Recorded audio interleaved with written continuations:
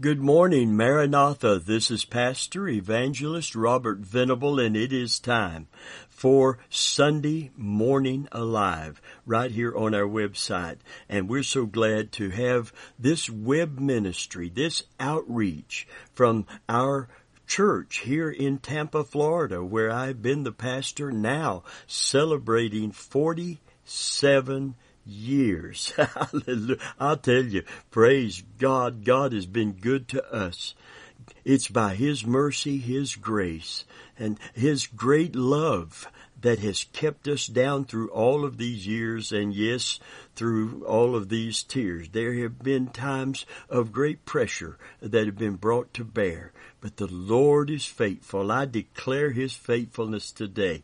And because the Scriptures declare it, and because I am a recipient of it, hallelujah, and have experienced it. My wife has had open heart surgery and come through it with an excited surgeon that was like a little boy on Christmas morning, filled with glee of how well it went because of God's blessing when she had it. Amen. And allowed me to keep my wife. Amen. When I talked to the surgeon, she this was some years ago now, 2 or 3 years ago, and when I talked to the surgeon, he said she should be good for another 50 years. Amen. Well, I'm going to have to go to the gym, I reckon, when they open them back up again, or when it's safe to go back. Listen, friend of mine, I have had a stroke when I was 65, and I just turned 74, and God brought me out on the 3rd day from the hospital without any symptoms, without any further therapy, without any medications, without any other thing at all, and it's kept me to this day. And I am so grateful for God's faithfulness today. Well, I just wanted to celebrate a little bit with you to let you know that God will take you through whatever you may be facing. He will not abandon you. He will not leave you orphanos. Amen. Comfortless. But He'll send you another comforter. He has sent you another comforter. Another, in Scripture it says, just like Himself, which is the sweet, powerful, personal Holy Spirit. And He's here right now to help me minister and to help you to receive it. Glory be to God. Well, we have a message for you today about the blessing of brokenness. The blessing of brokenness. When the Most High becomes the Most Nigh.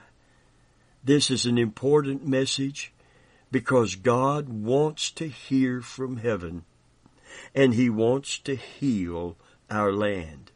Not just our nation and the nations of the world in terms of this pandemic, but our families, our land, that belongs to us, that is pertinent to us, that is literally something we need so desperately from Him.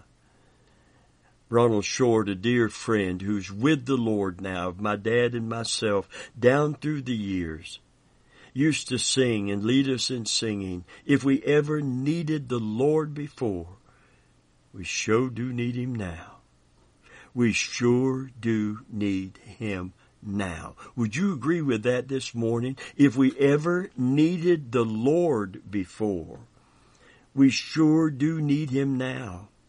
If we ever needed the Lord to draw nigh to us, it's now. The Scriptures declare that if we draw nigh to God, He'll reciprocate. He will draw nigh to us. Though there are many ways to draw nigh to God, many things we can do, and all of them are important. It all begins with an attitude within our heart. That's why we're talking about the blessing of brokenness. Look at Psalm 34:18, or just mark it down.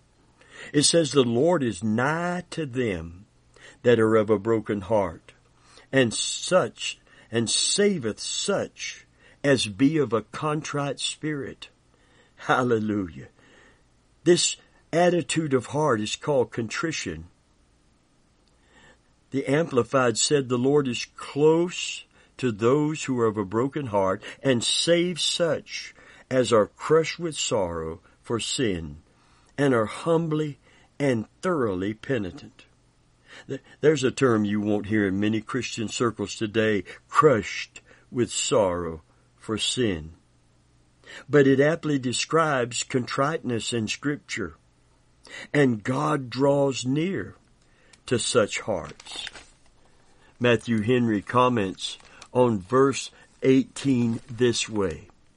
They that are of a broken heart and a contrite spirit, that is, humble for sin, and emptied of self, and low in their own eyes, and have no confidence in their own merit and sufficiency, but in God alone. Hallelujah.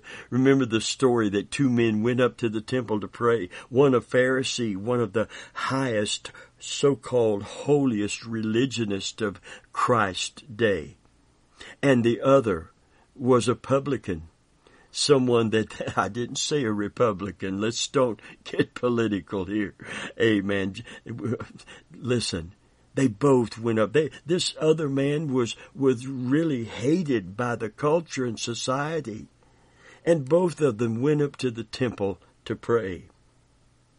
One self-righteous and one almost self-loathing. Now, God doesn't want you to be self-loathing. He loves you. And that means you are somebody. Amen. Somebody so special today. But He wants you to be soul-searching, self-searching, self-emptying. Amen. He wants you to understand today that He loves you so much. He wants to draw nigh to you. And in that drawing yet nigh to you and me, to help us with whatever our needs are and whatever we're praying for and interceding for. Praise God. Listen. But it begins with being sorry for our sin. It begins by defeating that pride of life, that work of our own flesh, that's it's intrinsic to our flesh, that brings His resistance instead of Him drawing nigh to us because of a hard attitude, bringing the right activities forth in our life. Righteousness before Him, practical, personal, not just positional, that's already granted through the blood, but personal, practical righteousness. Oh, friend of mine, we need this attitude of heart that God responds to. You know, the Scripture said He resists the proud, but He gives grace to the humble. Hallelujah. We don't need His resistance. Oh, friend, we need His help. We need Him to come to us. We need Him to draw nigh to us because we, beginning with a heart attitude of contrition, are drawing nigh to Him. This biblical word contrite is only found in 4 Bible passages. I want to talk to you in the time we have frame about them. Psalm 34, verse 18, Psalm 51:17. Isaiah 57:15 and Isaiah 66:2. And yet the concept of these passages is the key to a real revival and restoration in our hearts and in our churches and in our land and in our world. Listen. When we preach of revival, we tend to point out the actions that God uses to bring revival, like repentance and confession of sin and prayer and Bible study and commitment to the house of God and giving. And none of these things are wrong answers. However, they all require something else. They require a change that begins in our heart. And in the Bible, that change in our heart is called contrition. As Scriptures teach, God will revive the heart of the contrite ones in Isaiah 57 and verse 15.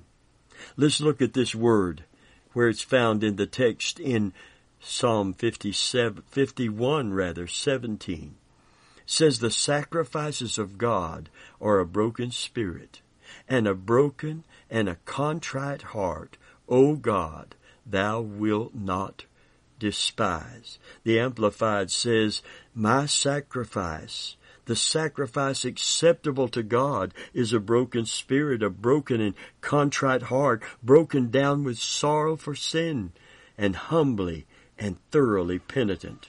Such, O God, you will not despise. Hallelujah.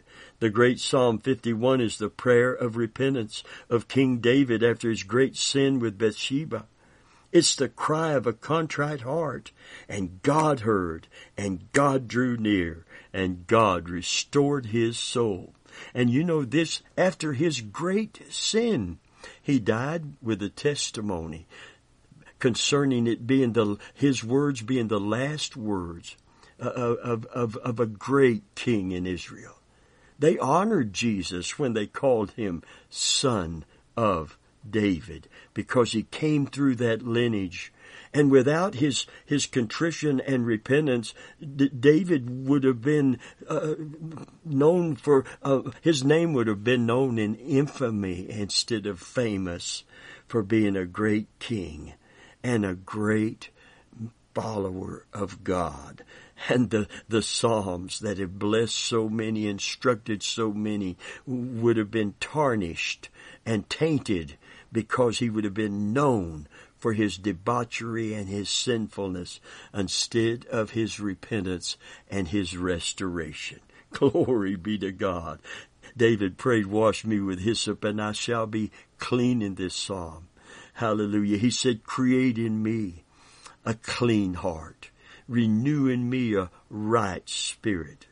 And take not thy Holy Spirit from me, and restore unto me the joy of thy salvation. Hallelujah. This is mighty revival in this man's life. Hallelujah. And mighty restoration. And the result of it, he said, then sinners will be converted unto thee, and transgressors will learn thy way. Glory to God. Isaiah 57:15 is the next text. This word contrite and how God responds to contrition. It says, for thus saith the high and lofty one that inhabiteth eternity, whose name is holy. I will dwell in the high and holy place with him also that is of a contrite and humble spirit, to revive the spirit of the humble, to revive the heart of the contrite ones. Hallelujah. Oh, friend of mine, God draws near to forgive our sin when we have a contrite heart, to lift the unbearable burden of guilt and shame, to revive us.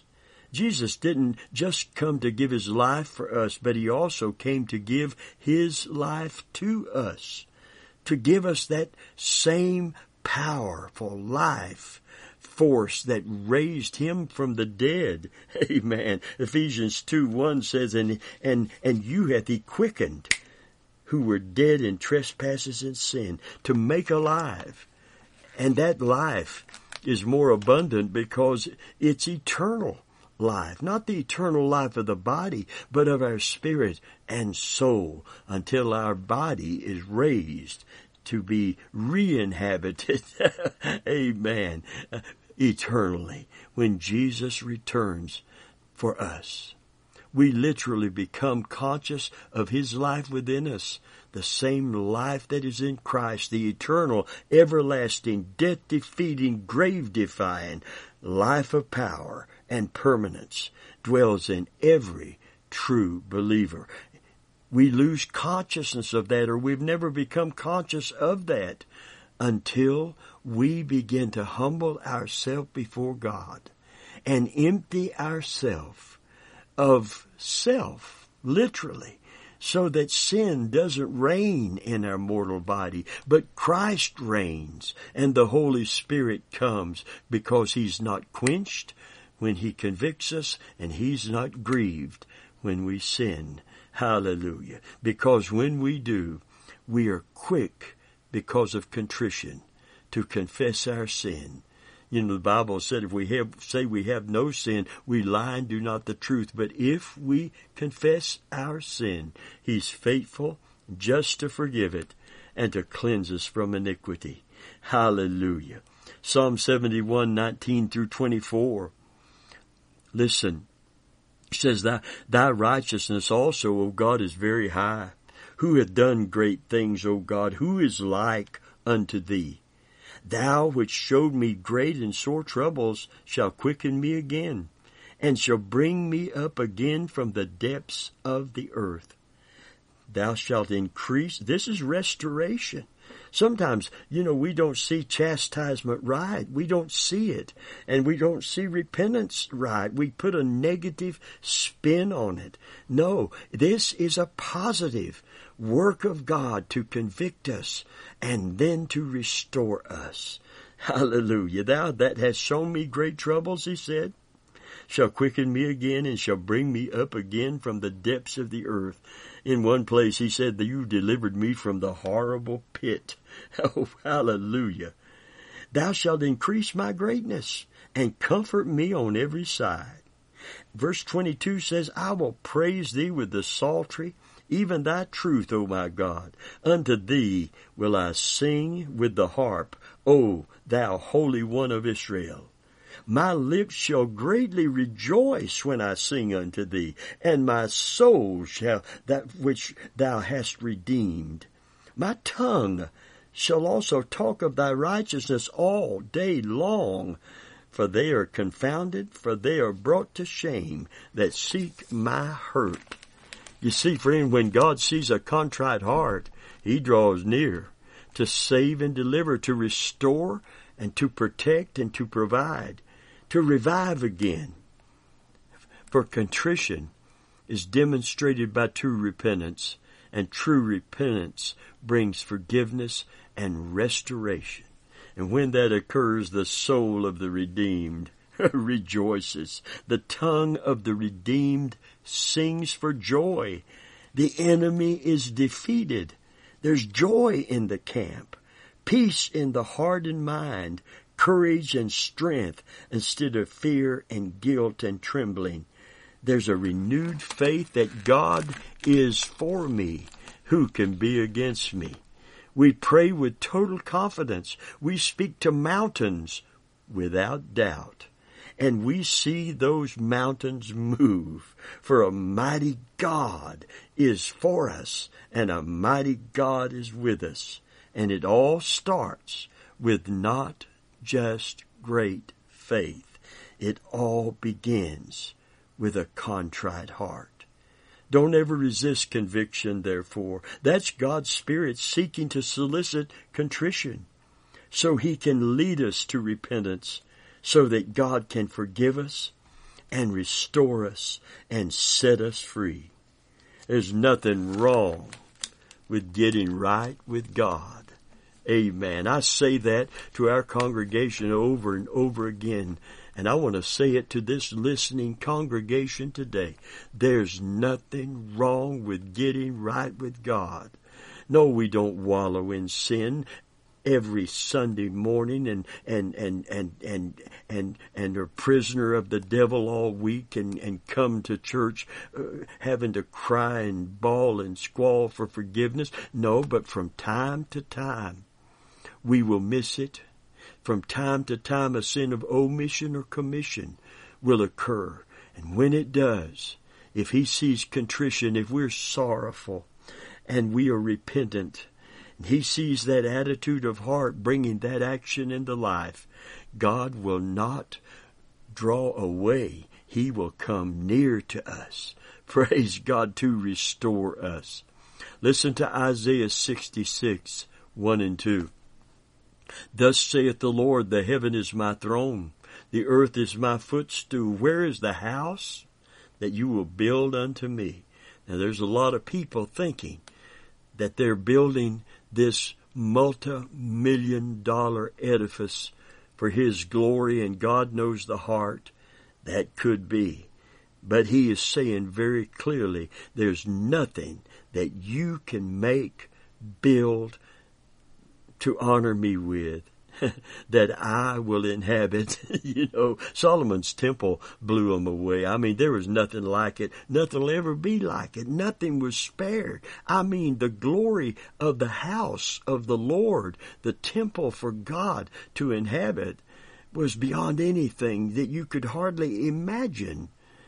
And even the people who worked on it were anointed. They were not just appointed, they were anointed to do the craftsmanship of it. Nothing was spared to honor God. But it was empty and void of His presence until they began to worship Him from the heart and praise Him, and the priests began to praise Him. The players of the instruments begin to praise Him with the instruments. The people begin to sing and praise Him when the sound of the priest, the sound of the instruments, then the sound of the people became as one, as praise to the Lord as they honored and revered Him. The glory of the Lord filled that temple. Listen to what this is saying. Oh, that the glory of the Lord would fill this temple, our body, our heart, our life, our churches. Hallelujah. Listen, thus saith the Lord, the heaven is my throne, Isaiah 66:1. The earth is my footstool. Where is the house ye build unto me? And where is the place of my rest?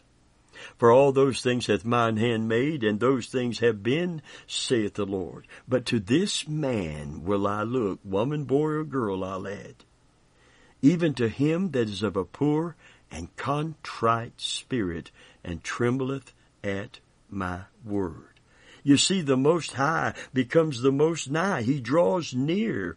We bow down, and He lifts us up. I've always loved this scripture. In 2 Chronicles 16:9, it says, For the eyes of the Lord run to and fro throughout the whole earth. Hallelujah. To show Himself strong in behalf of them whose heart is perfect toward Him. And to ancient Israel He said, Herein thou hast done foolishly, therefore from henceforth thou shalt have wars. Your enemies will always be pursuing you, trying to destroy you. But I want to defend you. I want to show myself strong in behalf of you if your heart is perfect toward me. And what's He looking for? I believe it's evident right here in the scriptures as we read in this morning. He's looking for a humble and a contrite heart.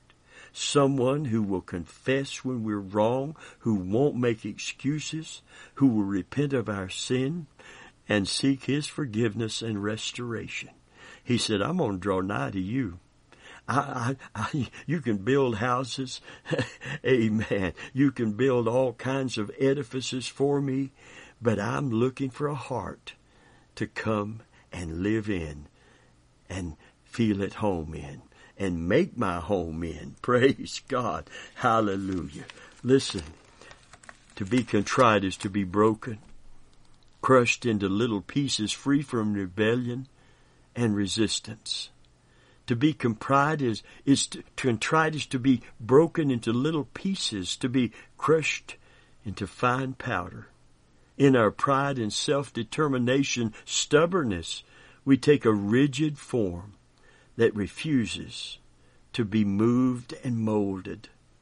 Oh, friend, we're kind of like a ceramic statue, hard and cold, and we do not easily bend to the will of God and allow the work of God in our life. We only stiffly abide in Christ and refuse to be conformed to Him. But when our pride is replaced by brokenness, we no longer hold out in a stubborn attitude, but we are broken into pieces and transformed into the shape of our container, and that's Jesus Christ. And this is the power and purpose of contrition. And such is the blessing of brokenness then. Someone has said that repentance begins with despair of self. Paul the Apostle put it this way, in my flesh, there's no good thing. While recognizing that we can't change ourselves, we need to realize that our God can and will change us. Let us open our hearts today to the Holy Spirit. There's two things that we can resist Him with. We can quench Him when He comes to convict us. We can quench the Spirit. We can resist Him. Scripture actually said on one occasion, how long resist you the Holy Spirit? And we can grieve Him by doing that is born out of pride and stubbornness and self-exaltation and self-will. That's why the Scripture said if we're to follow Jesus, we must start with self-denial. That involves contrition. And then take up our cross in order to follow Him. Let's open our hearts to the Holy Spirit. Let's pray the prayer of David, create in me a clean heart, renew in me a right spirit. Take not thy Holy Spirit from me, and restore unto me the joy of thy salvation. And God will draw nigh to us. Our Shepherd, King, and Savior, Jesus Christ, let's invite Him to come and rule and reign in us. You know, the pattern prayer called the Lord's Prayer. It says, that is really just a pattern for all of us to pray. Thy kingdom come. Thy will be done on earth as it is in heaven. And while that can refer to His coming to rule and reign, it is second coming when He comes to the earth through the millennial reign of Christ. It's also in the immediate sense, not in the future tense. It's something God wants to do here and now in you and in me. I believe it also involves Him coming to rule and reign in our life as the Lord of our life. Thy kingdom come, thy will be done on earth and in us as it is in heaven. While we're right here on earth, come and reign in us. Hallelujah. We bow to you. Someone put it this way, no one can say, thy kingdom come. No one can pray, thy kingdom come, until you first pray, my kingdom go. So today the challenge is to us that we would humble ourselves under the mighty hand of God. If there's sin, that we might repent of that sin.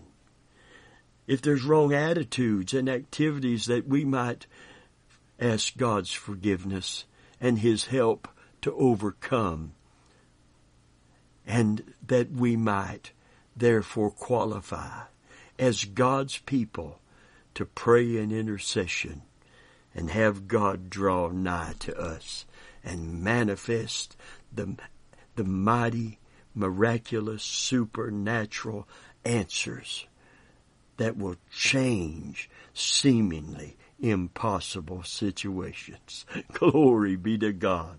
Amen. If my people, which are called by my name, here's the attitude before the activity, would humble themselves and then pray and seek my face. Here's the activity of repentance, and turn from their wicked way. I will hear from heaven. I will heal their land. Glory be to God. God wants the eyes of the Lord. It's like radar. I want to be a big old blip on God's radar. If He's looking for someone who is humbling himself and releasing my faith in God's faithfulness and mercy, grace and love and power. I want to be a blip on God's radar. I want to draw nigh to Him so that He can in turn draw nigh to me. Because that is His desire. It's here in the Word of God. He wants to do a work in your heart, dear friend. He wants to do a work in my heart. Give Him access to your heart. Create in me a clean heart. Renew in me a right spirit. In Jesus' name I pray today. Amen. For if we ever needed the Lord before, we sure do need Him now. We sure do need Him now. Listen, if you don't know Jesus as your Savior, if you ever needed the Lord before, you sure do need Him now. Do you see how all the systems of man can be so shaken, can fail and come to naught?